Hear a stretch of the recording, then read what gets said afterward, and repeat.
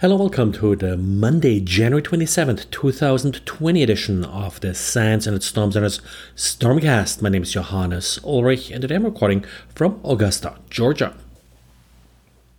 On Friday, Citrix made available the last patches for the Citrix ADC and Citrix Gateway vulnerability CVE 2019-19781. The last patch released was for version 10.5, and with this patch, you have now patches available for all currently still supported versions of Citrix ADC, Citrix Gateway, and Citrix SD-WAN. Of course, the big question in everybody's mind is, are you already compromised? The quick answer is, that depends. If you applied the workaround before Christmas, then you're probably okay. If you waited with the workaround until after about January 6th, then chances are that you have been compromised. Now, I mentioned on Friday that Citrix and FireEye came up with a scanner to check if your system has been compromised. This scanner is not perfect.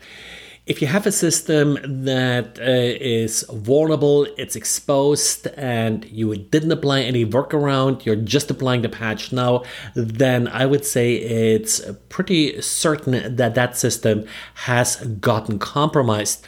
Now, the FireEye tool is certainly a useful tool. I don't want to diminish its value here, but be aware, if it shows you that the system was compromised, then please do not just remove the artifacts that it finds. Likely you got compromised by several exploits. Some of them may be detected by the tool, some of them will not. The only way I would use this FireEye tool is if it shows that you are compromised, rebuild the system from scratch. The worst way you could possibly use the FireEye tool is if it does detect that the system got compromised, you're now going ahead, you're cleaning all the artifacts that the tool points out, and then you run it again and it no longer shows any symptoms of compromise. So now you're believing you're secure. That's not how the tool is designed, and that would certainly leave you open to all kinds of persistent mechanisms that this tool just cannot detect.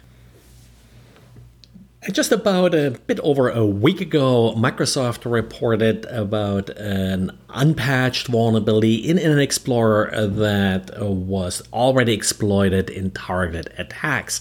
One of the recommendations that Microsoft put out was to essentially disable jscript.dll.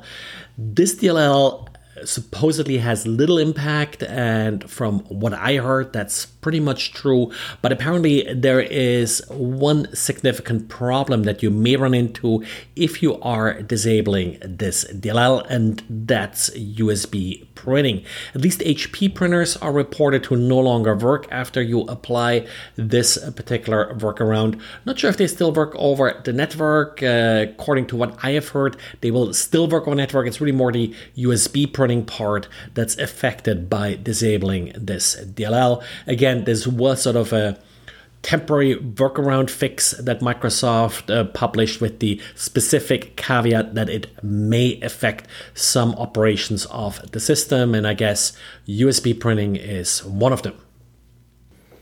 And the Department of Homeland Security's Industrial Control System CERT lists a number of 6 different vulnerabilities in GE healthcare equipment.